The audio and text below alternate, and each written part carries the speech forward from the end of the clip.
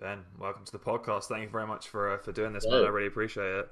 no worries. So not a lot of people will necessarily have heard of you because you weren't out there in the pro strongman scene. You have really done some incredible things recently, and man, you caught my attention. I'm super excited to see kind of where you're going to go from here. So talk me through a little bit of your strongman career, because you've actually been doing really quite well for a decent amount of time now. Yeah, So kind of take me through kind of how you got involved and how long it's taken you to get to where you are. yeah. So my first year of competing was 2012. Um, I won a first timers comp called Champions of the Future, and then I went on to do my Wales Strongest Man, which was I come fifth that year, and that was my first one. And I've done that with Rick Foster, who's the owner of Strong. So we kind of got into it together. But I never really saw it as anything but a hobby. It was just something to do. I've always been fairly strong within my group of peers, and I thought it was just quite fun to do. So I started doing them. Then you get this bit of a bug that you need to do more strongman stuff. At the time I was competing, I was at the time when I first started, I was well into my kayaking. I was going all over the world kayaking and everything like that. And then it just over gradual time, kayaking went down there and strongman came up. But all the time, I would say up until my third win of World's Strongest Man, which was this year. No, it wasn't, because it was. Yeah, I probably, I never thought of myself as a strongman. I never put Ben Badgerbon in strongman on my Facebook. I never sold that. I told the people that I'd done strongman, but I never was a strongman. It was just, It's it was just a a hobbyist sport, thing. a hobby, yeah. Yeah. And then as soon as I done that, and then um, and then you go to Britain's, and then you got this big arena around you, and then fans cheering your name, and it hits something at home. You're like, this is more than just a hobby now. This is something surreal. And I kind of wish I had that feeling a few years back, because um, it's only since winning Wales for the third time that I thought, yeah, I'm going to give it everything. So I started sacrificing time, money, and everything. Everything now is just strongman, and I'm trying to get to the point now that strongman's going to be my job. So it's kind of annoying that it took so long, but at the same time, I've got a really good basis of strength. I haven't peaked too soon. That I've got loads of injuries. So I think in that sense, that is a good thing that I took my time to get to this level. But then, in another sense, I could have been here a lot sooner, but I'll probably be dragging around a few, hanging off limbs or something, so, And some that's kind of. really interesting that you say that. Do you think that that's kind of something that's quite common within the sport of strongman, is that you see a lot of guys that are kind of trying so hard to get to the pro scene too quickly, and actually they're not letting their bodies develop enough in time to handle that strain and handle that load, and then when they go into competitions, they're pulling their back, they're tearing discs, hamstrings, and Yeah. stuff like that. And nowadays, I don't think it needs to be competition. You just see online that, I don't know, for example, someone on my level, Aaron Page, you see online that his deadlift is just gone. So you think, I'm going to do that. I'm going to match him on deadlift, and then you try, and then that's when you start breaking yourself. So you need to have a constant training regime. So your level of strength should just be raising like that. What you see sometimes is people come onto the scene, burst onto the scene, they do that with their strength, and then suddenly they're gone. Where they're gone? Like you hear stories of people going, "Oh, do you know so and so? he was a really good strongman. Well, where is he? Yeah, Yeah, yeah, and he's like 34 years old or something like that, and yeah. he's retired because he's torn both hammies. That's yeah, it's really interesting, isn't it? So That's some good. Now I pardon? said I'm not injured. Yeah, exactly, yeah. That's the Praise the Lord. So, yeah. have you had someone like been doing your programming behind the scenes? Do you do your own programming? And if so, how do you kind of auto regulate that? Yeah, so I went and done. I went and signed on with Delroy McQueen, and he kind of like Papa switched my mind about how to train and stuff. Because before him, it was I'd pick a number, and if I didn't achieve it, then that would be a waste of a session. And he kind of like changed my mindset of like don't really pick numbers, pick like reps, and then get up to a max, and then drop down and do some reps at a percentage of that max type thing. So really, and that really changed how I started to train myself. I had some funding issues, and then so I couldn't carry on training with him. But I trained at a group called Big Dogs, and you got Dale Peters, who's Britain's master, and he's got numerous titles. I couldn't even tell you what they are. Then you got Gareth Wallace, who's just been in it for so many years.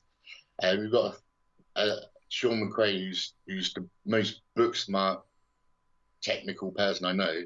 And then on the sideline, you've got like Rick Foster, who's just his supplement knowledge is unreal. So you kind of use all these together to program yourself, but it's not. I couldn't take all this credit. I wouldn't say I program myself. It's a group collaboration, really. Yeah, that's really interesting. So obviously, you've kind of we talk about how your strength is kind of gradually peaking, and kind of you've recently burst onto the scene. So obviously, there's going to be a place of the right people asking you to come to the right events, and obviously the fantastic opportunity you were given at Europe's Strongest Man. If people don't necessarily know, Ben, how long a notice were you given before you were asked to compete at Europe's? So it was the World's Strongest Man tour. What I got was it was 3 weeks notice, so it's 2 weeks of training. That's insane. That came straight after. So the reason I got that is because we're official strongman games European champion. That was it, yeah. And sorry, yeah. Because I won that, then I got I won that because of World's Strongest Man. But you can just apply online. You can just get invited to it. So doing that. Darren Sadler and Colin Bryce were there, and they saw how well I'd done in that one, so they just went, "Come and give this a go." So I'm like, "Okay, sure, I'll do that." So yeah, went and gave it a go, and I wanted to be fifth, sixth, and then I'll be like, people start recognising me, and then they show that I'm good enough to mix with these guys, and then. That day happened, and I walked away second, and it's just exploded. And literally, you fucking changed everything that night. Yeah. I remember because, dude, I watched the live stream of it, and I remember just sitting there, just going, "Holy shit, Ben is just on fire tonight!" And it was like, mate, your stars just like aligned. You came out of nowhere. Everyone had zero expectation. No one really knew who you were, and you just got after it, and every single event it's like you came back, you're a little bit stronger, you're a little bit more focused. And I kind of watching and following your stuff, that kind of tends to be your kind of forte, isn't it? It's kind of, you get quite worked up with the first event and you might have a little wobble there, and then you just really get into your own little regime, and you get into your own little circuit, and then you just it's like it's almost like you need to get comfortable into it. How does it feel from your end? Is it like a nerve thing? What is it? So I've changed my point of view in my head, and his strongman, I would say 80% of it is mind games. If you can trick yourself, you're halfway there. You know what I mean? Yeah. It's brilliant. So in my head, from as far as you can see yourself. So World's Strongest Man, I had months to train for that. So for months, I was visualizing myself winning every single event. Like proper going through it in my head, visualizing the win, visualizing holding up the trophy, visualizing absolutely everything. So when you get there, in your mind, you already won. So I would hate to see what happened if I didn't win. I'd probably cry a lot. But in my mind, I already won. But so with that, you go there and you got a bit of calm about you. But at the same time, my whole mindset is I know what I can do in the gym. If I can beat that, then I won. So if I went out to the world and trained everything, and I said, I know I can do that, and then I beat myself. If someone beats me, they deserve it. There's nothing I can do about it. There's no changing the stars, is there? You can't ask for any more than your personal best. That's like kind of something that my dad always said. Like you can only. It's like that whole cliche thing of you can only ever do your best, and it is. It as much as it fucking sucks on the day, it's true. Like you can. But with that, so that's going into Wales. I thought, you got people like Mark Jeans came back, and he's always going to be one of what I'll be worrying about. You got Gavin Bilton, you got Matt Diamond, you got loads of people there. Even Dale, who I train with, I'll never run him at the books. But it's just you know what you can do. You beat yourself, and then you go in there with a bit of calm because you're just like, no matter what happens, I'm going to thrash my PBs in the gym, and then if someone beats me, they deserve that title. So there's no putting pressure on yourself. And then you've got people who start putting pressure on themselves. I saw it at the World Tour. Loads of people were doing interviews and saying how they're going to win, they're going to do this, and I'm there like, I'm just here. I'm just enjoying myself, guys. Yeah, and going into Wales, I never gave it a big one. Like I knew I was capable of the win, and if anything, that's the title I want the most because it's the one I chased for since 2012. So I knew I was capable of the win, but so are other people. So there's no point going, I'm going to thrash it, I'm going to do this. You might get loads of people following you on Instagram, but when you don't do it, you look like a tosser. It's true. It's really strange. There is kind of like this kind of ethos that you kind of have to put yourself out there and you have to say like, I'm going to win this, and you have to state your claim.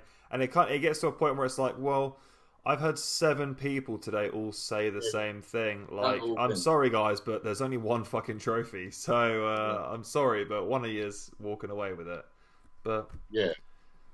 But, if that's how people need to motivate themselves, then carry on.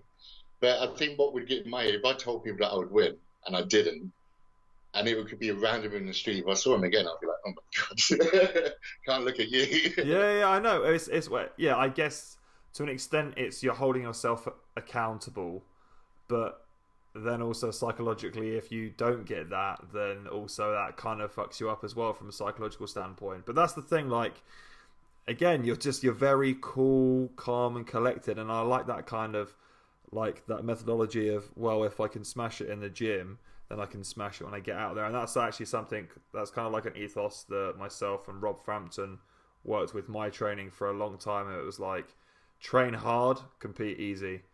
If you can bust ass in the gym and you can smash your PBs and you can actually hit the rep range that you want to with the comp weight, then you know that when you walk up on the day, even if someone has matched that, you're like, okay, well, I know I can at least do that, so let's see how it goes. And you can just relax into it a little bit more.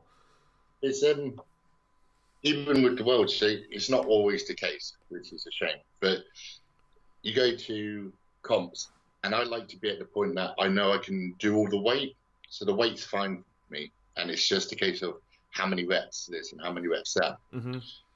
So for example, yoke, say it's a 400 kilo yoke.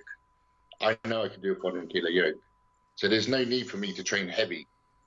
There's need for me to work on my speed. Mm-hmm. So go in there not really knowing what you can do. You just know you can do it.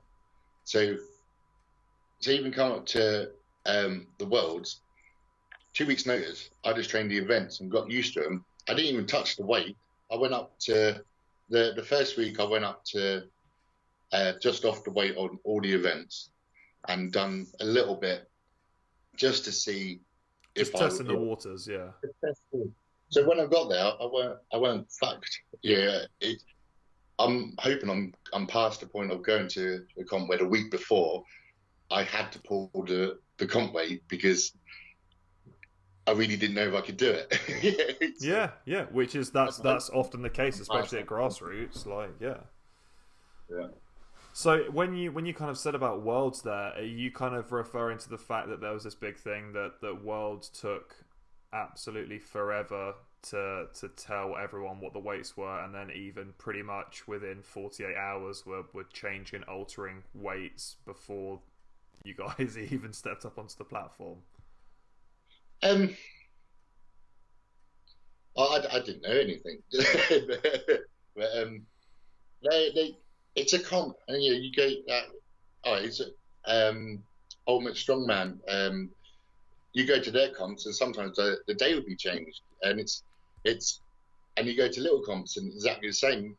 Wales, we had to change. Oh, we had just got rid of an event because we couldn't get a vehicle down to the stage. So it's you have to be basic. It's strongman. You have to be good all round. So if you, I know the thing of it is to train for a certain event, but why should you just train for 6 events to be good at those 6 events?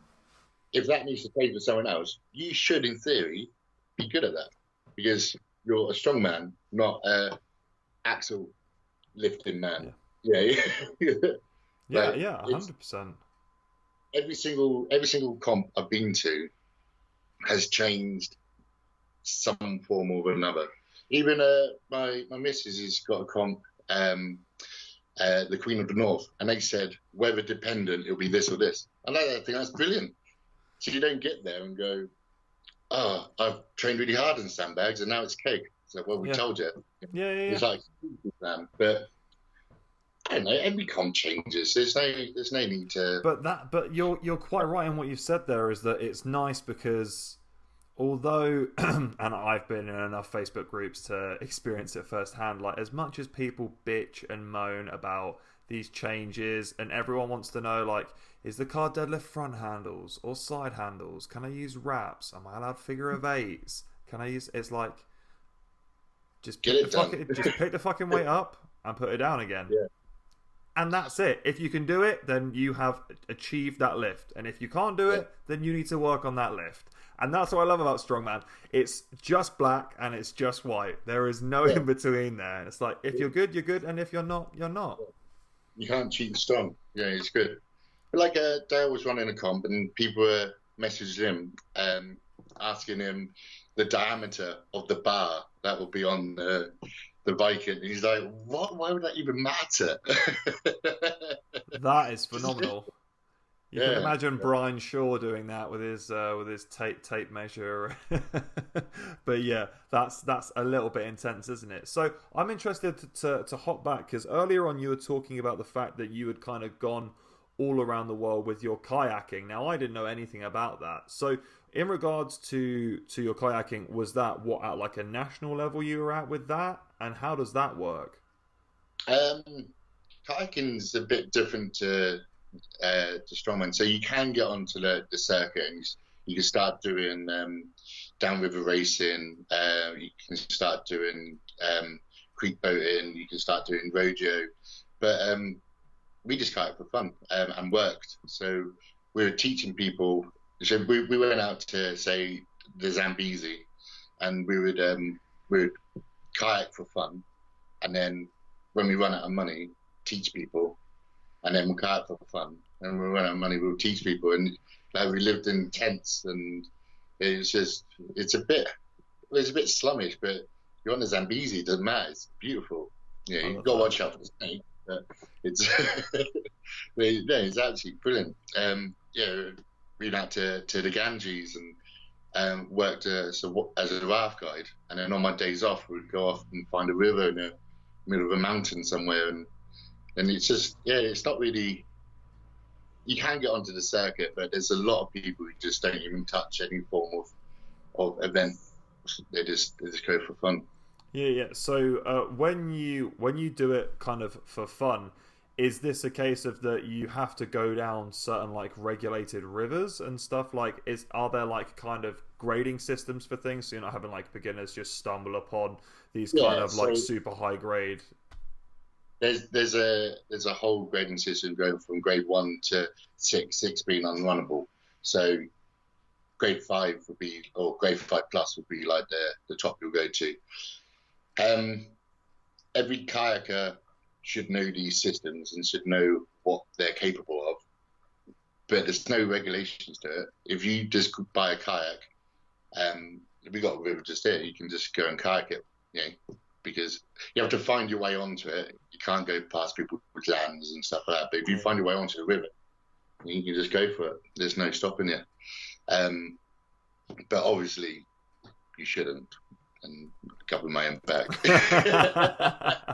So it's really interesting because I feel like obviously everyone's pasts have certain impacts and carryovers obviously to strongman, and because strongman is such a multifaceted sport that you have so many different elements in the fact of your mobility and your static and the different shapes and sizes of the implements, and it suits different body types massively differently each different event.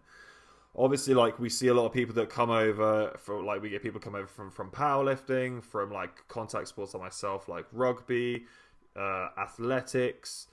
Don't know of any other kayakers that have come across. So, like, do you feel, obviously I'm thinking about the motion of kayaking, and it's super back, shoulder dominant, and very, very grip and arm heavy, I would have thought. So what kind of carryover do you think that gave you coming into strongman? Kayaking's all body, really. You use a lot of hips and legs, much more than you would think so. Okay. Because every time you paddle, you push with your foot, so then you're keeping your boat straight and flying through. Otherwise, you just start kayaking like that. So you need to push with your feet as you're paddling forwards. So your hips and your legs come into a vast amount. But yeah, obviously your shoulders and your grip is immensely important. Otherwise, you lose your paddles constantly.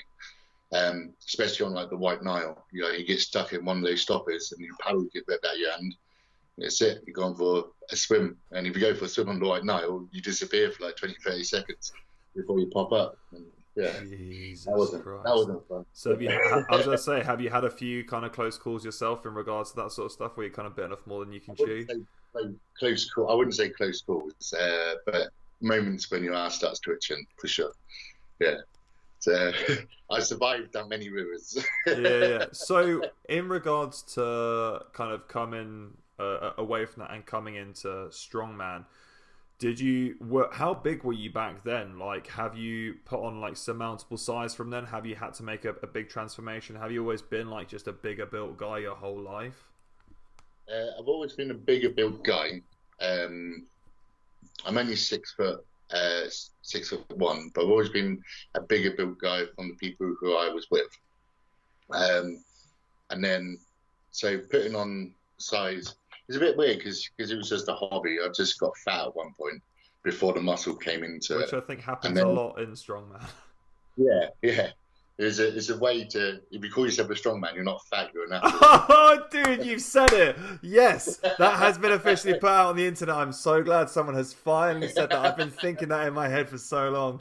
People just get fat and they're like, hey, I'm a strongman, it's cool. You're like, oh, no, you can't be saying that. That's not the case anymore. The sport's changed. 100%. Right? You've got to be fit. That's why I've started doing shitloads of fucking medleys and stuff. Because you can't keep up. You got to be fit now. So why do you think that is? What do you think the kind of what do you think the big change was there? I think it's just the look of people. I think, like, if you look at people now, say rugby, if you look at that 20 years ago, they just look like they walked out of a pub, and now they look like complete fucking athletes and monsters. You're like, fucking hell, I'd love to do that. I'd love to be part of that. And then you got kids and young adults wanting to be that because the way they look. And I think the same with strongman. It's you had your big muscly people, but on the scale of it, you had quite a lot of fat people. And now that's changing a lot. So you get more well-built the well-built people rather than Yeah. the tiny people. I think to grow the sport, you need that kind of look, and you need people to start doing impressive stuff, which is carrying what looks like a heavy implement many times. Like it doesn't necessarily have to be heavy. Like we do a lot of stuff with logs, and it looks much more impressive than it is. Well, I think it's the whole concept of that to an average Joe when you have like a Slater log, for example. They've never picked up a Slater's log in their life. If average Joe tried to mount that on their chest, they would fucking keel over and die. So the fact that you're lifting that is incredible anyway, and that in itself looks impressive. But what people don't then see is, oh, okay, have they got 5 plates on the end there? Have they got 6? Have they got 10? Have they got 12? To the average Joe, they don't know what that is. They don't care what that is. That could be 1 kilo plates. That could be 100 kilo plates. But when you see someone really fucking struggling, like carrying an anchor in their arms, and you go, oh, Jesus Christ, this is like a real life Aquaman. Anchors are heavy. Yeah, exactly. They know, but anchors are heavy, and so I think stuff like that, and you just want the sport to look better than it has been. So like these shows like the World Tour in a big arena, fireworks going off, flames, big TV screen. The sport needs stuff like that because then people will want to be a part of it, and then the sport will grow bigger. It would be harder to get to the world, much harder because the sport will be much bigger. But you need stuff like that to make it better. But also, I do think it's a lot about the look of the people because you're trying to influence the younger generation to get into the sport. And if we're all, and I'm allowed to say it because I've been one, if we're all just big fat fatties, it's not going to promote the sport very well. So yeah, 100%. That's really cool. I'm really glad that you've kind of spoken about that. It's a really, really interesting topic. So do you feel like this was the right move for the sport, and do you think that it's got the attention that it kind of needed to kind of, because I think we can all kind of admit that strongman for probably like the past, well, it's really started to pick up traction, and I would say probably like the past like 5-10 years before that it was very, very stagnant and it was very, very niche. And if you enjoyed it, like conveniently you speak to people now and apparently everyone watched World's Strongest Man with their dad when they were a kid, but the actual people that watched it was a very small number. I think it at its peak, didn't it, back in like the Jeff Cates era, and because you speak to any British person, they know Jeff Cates, they know Bill Kazma, and you go, try and name someone else that isn't Eddie Hall outside of that, and then you just watch their face go. Terry Holland, okay, he's another name, but it's just like, so I think it is the correct move because you're making more householdy names. So I think what's brilliant is Official Strongman. I've been chatting to Gus, and he's just like, if you want me to come and film, just give me a holler. I'll come and film, and I'll put you out there, and then you share it, you do this, you keep all this, like I'll send you all the pictures, all the stuff, you just share it, keep sharing it. Because if the sport gets bigger, he'll have more work. So what benefits me will benefit him, and it will benefit the sport. And as much as it worked for me selling myself, people need to sell themselves, but not just that. It needs to work with the sport.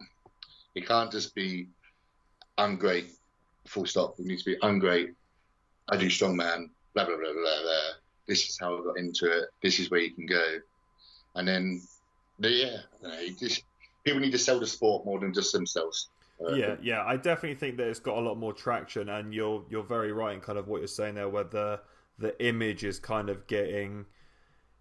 It's the thing of everyone's getting a lot leaner, everyone looks a lot more physically impressive. There is this huge influence around social media now that people should be pushing out their own content on YouTube channels and self-publicizing, and everyone's kind of becoming their own kind of like micro celebrity online anyways. So then when they all come together, you know, I'm sure that there are a lot of people that only watch people's YouTube channels and don't ever necessarily get around to watching a show in real life. And it's like it's so fascinating that's kind of where we're at now.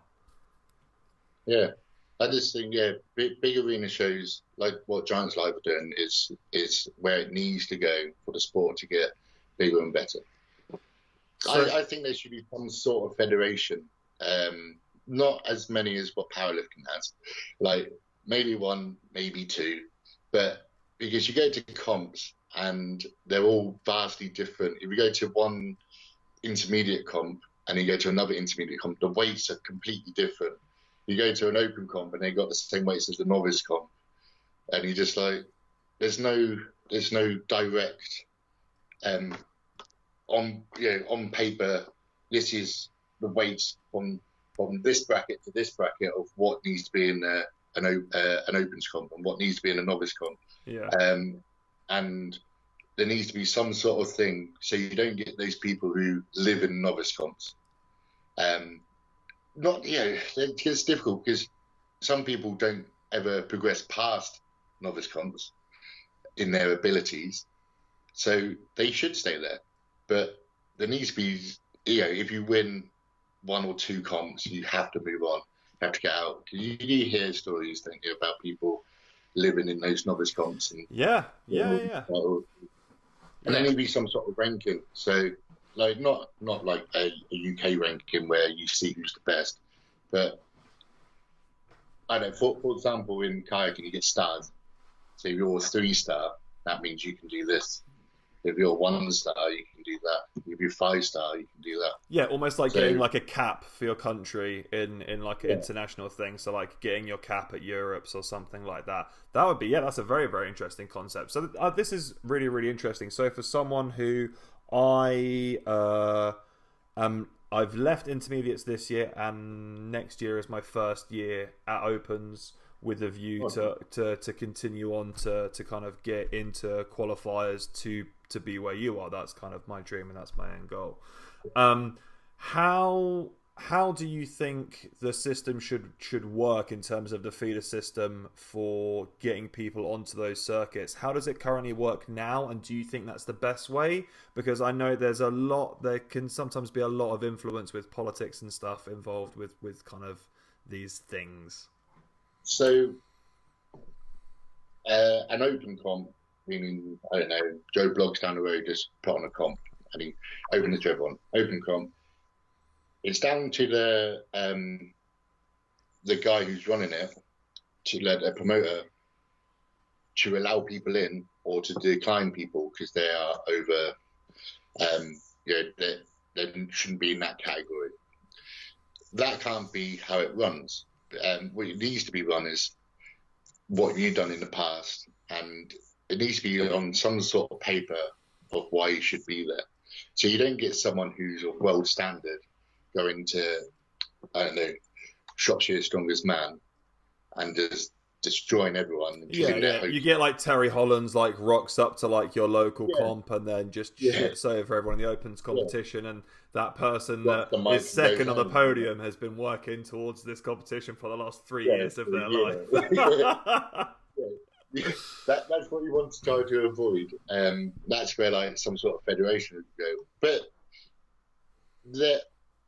some companies are doing it, but only at the higher level. So Ultimate Strongman, top 3 in Wales, top 3 in Scotland, and top 4 in UK's go to UK Strongest Man, and then from there you're on Glenn's radar, and if he approves of you and he feels you earn it, you go do other comps like the World Teams or what's the other one called, Summer Mania. You do things like that. So that's one way, but that's at an upper level. And then you got Giants Live. So again, Scotland's Strongest Man, Wales Strongest Man. I don't think they used the England one, but they pick some people from England who Britain's is like the first comp of the year, isn't it? So it's like super early on in the season. So it makes sense. But So you go to Britain's, and then from there, that's a thing for Worlds. But then again, you're already on their radar. So if they feel you deserve to go to Europe's or you deserve to go and do the World Tour, then naturally do that. But So, are again, you that's saying that you would like to see that the way that you get onto, let's say, a Giants Live competition is it's okay if you have achieved this, if you have won this competition, or you have pulled this, pressed this, done X, Y, and Z, then you automatically qualify. Is that kind of what you're thinking? I think at the top level, so being the especially for a comp called Britain's and UK's, being the top of your country, that needs to be there. But further down, if you had like some sort of like say like yeah, a ranking system, Yeah, like a the, seeding, yeah, how many comps have you done? How many points have you averaged, etc., etc. and then that means you're then invited to England's strongest man, or you're invited to Scotland's strongest man, or Wales' strongest man, Ireland's strongest man. You that's how I feel you should get there. Because at the moment, Wales is just open to anyone who wants to sign into it, and Scotland they have a qualifier. I think they have like 30 people each time doing Scotland's strongest man qualifier, That's a and big then comp for a qualifier, Jesus. and then you have the same again for the actual comp. It's a lot of people. So if you had some sort of ranking system to get there, then the comp would be smaller, yeah, but it will be a better It'd be a show. true reflection of the ability that is out there in the strongman market. That's interesting. So let me ask you this then. So do you think that there are people that are out there in the strongman world that aren't being given the opportunity that they deserve to step up onto these international circuits? And if so, why? Um, I'm going to say yes, because there's a lot of strong people there who I know personally who either flaked out at the qualifier or not able to do it, or just Through for some injury reason, or previous commitments and stuff like that, or they haven't been seen to be a wild card. But at the same time, there's some people who do that. Sounds really bad, but there's some people who just not good for TV. So Like, is this your very subtle way of reflecting on weight again and image? yeah, so it is a very image thing, because what grows the sport, well, what brings money into the sport is TV. And if you have no personality or you got a face for radio, I'm sorry, and it's very, very bad that Yeah, let's face it, a strongman traditionally is not a pretty boy sport. It's usually big, fucking, hairy men lifting big ass weights, yeah, making a whole bunch of noise and screaming. That's it. that if you're not, you know, look at who I tell you who I like watching is Luke Stolman. Not his not his gym ability or his it's just the way he comes across when he talks. He's funny, he's charming, and he's just like he's awesome on TV. Like, so even if he doesn't do well in the comp, he'll get picked to go on TV because he's going to sell the sport. And at this point in strongman, you need someone like that to You need make the these fans. personalities. Yeah, Yeah. and I think it's more personality than look. Like 100%, it's much more personality than look. But you need it. Like, look at Eddie. Look how much he's changed the sport. Like, just by being a big personality that people either hated, loved. But if you hated him, you watched him because you wanted to see him fail. If you loved him, you watched him, you loved him. And then now he's not necessarily competing. He's lovely, isn't he? He's like a different Yeah, he personality. doesn't need to be an arsehole, so he just isn't. He's just him Yeah, lovely he's self. in your fake personality. So, and he's grown the sport like amazingly. Like Well, I you've know got to this. look at him because he's leading from the front, obviously, with people will obviously know that Eddie went through a dramatic weight loss post his incredible success with Worlds and retaining his titles and stuff, that he decided that it was kind of better for his health. And I think probably anyone that has ever seen that very classic photo of Eddie holding the fan on himself when he's like at his heaviest, you go, yeah, there's no way that any human being should ever get to that size, because they just look so uncomfortable. And he did incredible. He's looking mad. I remember everyone's going, oh my god, have you seen Eddie Hall? He has abs. It's like, yeah, guys, everyone has those. It's just it depends how much fat it's under. Strong as fuck.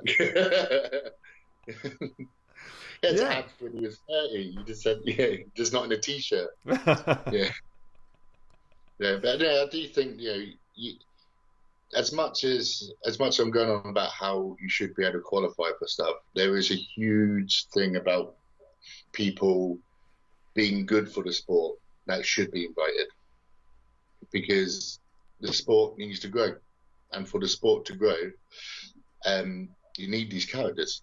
Like someone pointed out, and at the time it upset me, it still does a bit. If I was at my level but playing darts, I'll be well off. I'll be loaded. I'll be playing darts. I'll be in a massive house, lovely car. That's ridiculous, isn't it? Yeah. And that's kind of.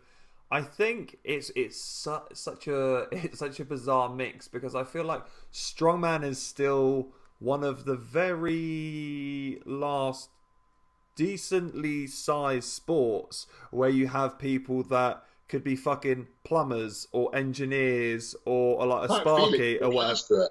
Yeah, like, and then it's like, oh yeah, but also in my spare time, I'm also literally one of the strongest men on the fucking planet. And you're like, wait, what? Can you put your screwdriver down and let's have a chat over a cup of tea? Like, this is so strange. Yeah, no, it is crazy. Like, I'm not on the same level as like, Lawrence Charlotte or Mark Felix and stuff like that. Like they've been there, they lived there, and I'm got my foot in that door. I'm ready to go through. But yeah, you're earning your place there. Oh yeah, but like that's one competition. They've been there, I don't know how many years, doing it as a thing. And Mark Felix is still a plasterer. Like he should be. You know what I mean?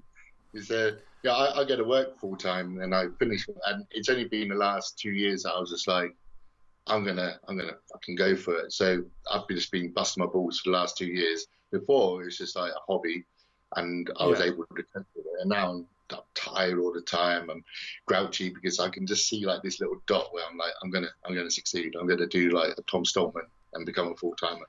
So, dude, how on earth do you balance that? Like that, it's crazy. I don't understand how. Because, I mean, so I do a bit of personal training and I'm a sports massage therapist. My job, I mean, PT is not a manual job. Sports massage is a little bit, but it's not too bad. And there are some days where I'm like, oh man, I feel a little bit stiff. I feel a little bit janky trying to get into the session. I can't fucking imagine what you feel like after a full day of plastering and then being like, hey, let's go and hit some 90% 1RM on squats tonight. So I work on a builder's bedroom yard, so I just throw stuff around all day. So it is quite taxing what I do, but it's I don't know, like you just get on the go with it. When you rest, that's when you hurt. So just don't stop swimming. That's it. Like Dory from Finding Nemo. Just don't stop swimming, man. That's crazy. Yeah. So how do you go down the avenue of becoming a full-timer? Is this something that's kind of, it's all back with like ad revenue with YouTube and getting merch that you can sell on Instagram and kind of these traditional ways that people are doing it? Or are you getting paid through these companies? How does it work? I think at the moment the only way to do it is find a big company to support you. As a sponsorship deal, you mean? As a sponsorship deal. Or do it yourself with training, diet plans, selling t-shirts and stuff like that. Like, you're not going to make big money, and it still takes a lot of your time. So unless you want to do it properly, you got to look for sponsorship. But I think the trick is either be top of your game, or um, or get loads of little sponsors. So if one pulls out, you're not homeless. Yeah, 100%. So, in terms of sponsorship, how hard is sponsorship to come by in the field of strongman? um, you get it's quite easy to find free stuff, but try and get money out of people. That's blood from the stone type technique. So um, I'm hoping that now I got my invite to Worlds, and there hasn't been a guy representing Wales since 1995, since Gary It's a Taylor. big deal. I'm hoping some local Welsh company is going to get patriotic and get behind me. Because if I can be jobless from now until Worlds, I could put in a good stint. I think come back with at least a final, and then with that, I would have got my place for next year. So it sets up my year nicely. So, have you been working up to your previous competitions? Like, have you taken time off of your work? Do you have to kind of take a break from that to give your body the time to recover, or are you literally like, oh, I'm on site with the lads on Friday. I'm competing over in wherever on Sunday. Like, I finished Europe's Strongest Man, Europe's championship. So, next day I was in work at 6 in the morning. And then I finished World's Strongest Man tour, and I had one day off before I went back to work. So that was nice. Yeah. how are you still here, man? What's your kind of like prehab rehab? That's why I'm still here. I was gonna say, like, you've been pretty good with injuries, and it sounds like you have like super physical job, and then obviously you do probably one of the most physically central nervous system taxing sports there is known to mankind. What do you do? Do you do any treatments? Do you do hot cold stuff? Do you get physio, chiro? What do you do? I live in the middle of buttfuck nowhere. I live in Like, a I stick. throw myself over this giant rock and crack my back out every fortnight, and that's about it. Jump in the river. No, on it, like, I go for a massage now and then. That's about it, really. Like, yeah. Holy shit, that's Mate. crazy. Like, yeah, you have to travel like half an hour to do some form of treatment. Have you ever thought about not living in the arsehole of nowhere? Well, Like I maybe should like have another thought logical about human being, like live just nearby someone, just or even next to someone that could just do something for you. yeah, just find out who's next door. You can do treatment. Yeah. That is absolutely crazy. So what is kind of the plan going forward for you? So is it a case, are you going to have to now go forth and re-qualify for some of these competitions coming into 2020 with your recent successes? Do you just basically auto-qualify for these things? Do you know that you're going to get the invites? From that last event, the World Tour, that qualified me for World Strongest Man. The event I'm going to at the end of this month is the World Championship.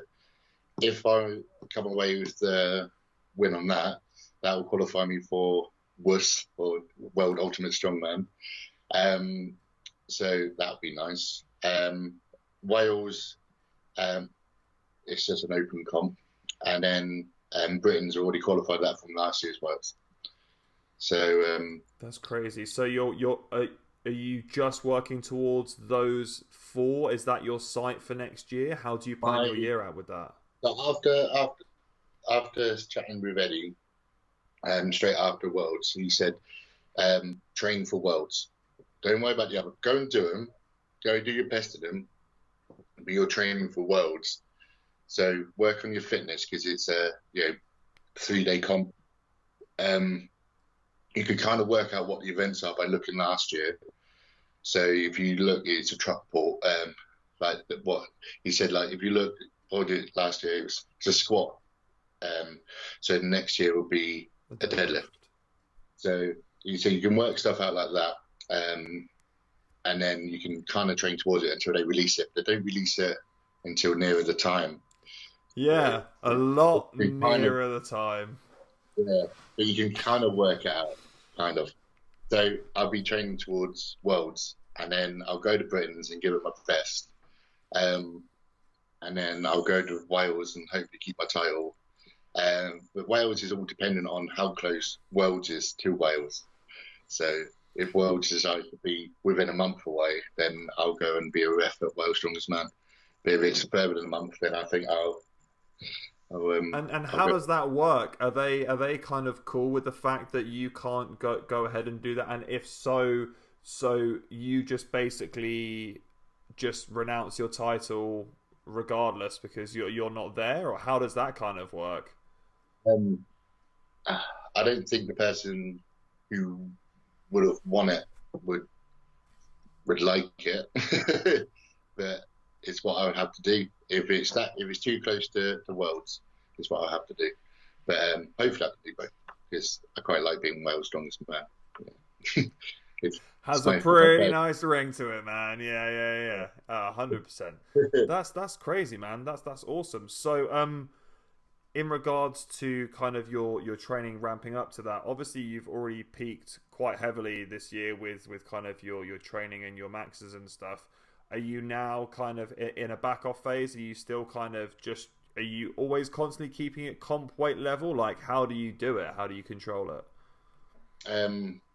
I work up. So my reps will go up and then my weights will come down. And then, so it works a bit like a pyramid. So I work up to heavy, I drop down to light, work up to heavy, drop down to light. So I'm always giving my body some form of rest. And then I listen to my body. So last night, we done deadlifts. And I'm like, boys, I'm fucked. And they're like, good, we're fucked too. I'm like, let's just do some speed pulls. So we done speed pulls, and I feel great today because it was kind of like a rest. You're still working hard, but you're not lifting any form of heavy weight, so your body is quite relaxed. It's nice, just like auto-regulating, like how you feel from day to day stepping into the gym. So do you do that usually? Just I listen to my body when I need to. I let myself rest, even if I miss a session. So even if I miss a heavy session, you got to listen to your body. So you got to make sure you're well rested. And otherwise, you're just going to injure yourself or fuck your central nervous system, and then you'll be out for a while anyway. So. Yeah, 100%. So I won't keep you too much longer. I just want to finish off, as I always do. I always ask a question at the end of every podcast because I'm always interested to hear what people have to say. So I want you to imagine, just for a split second, that you're now stepping back in time and you're kind of going back to visit your past self, kind of 10, 11, 12 years old, and you get to step back in time and you get to leave your younger self with 1 ounce of wisdom, of knowledge of how to keep yourself going and kind of get on through to where you've got yourself through to today. What do you tell your younger self to make sure that you get to where you are today?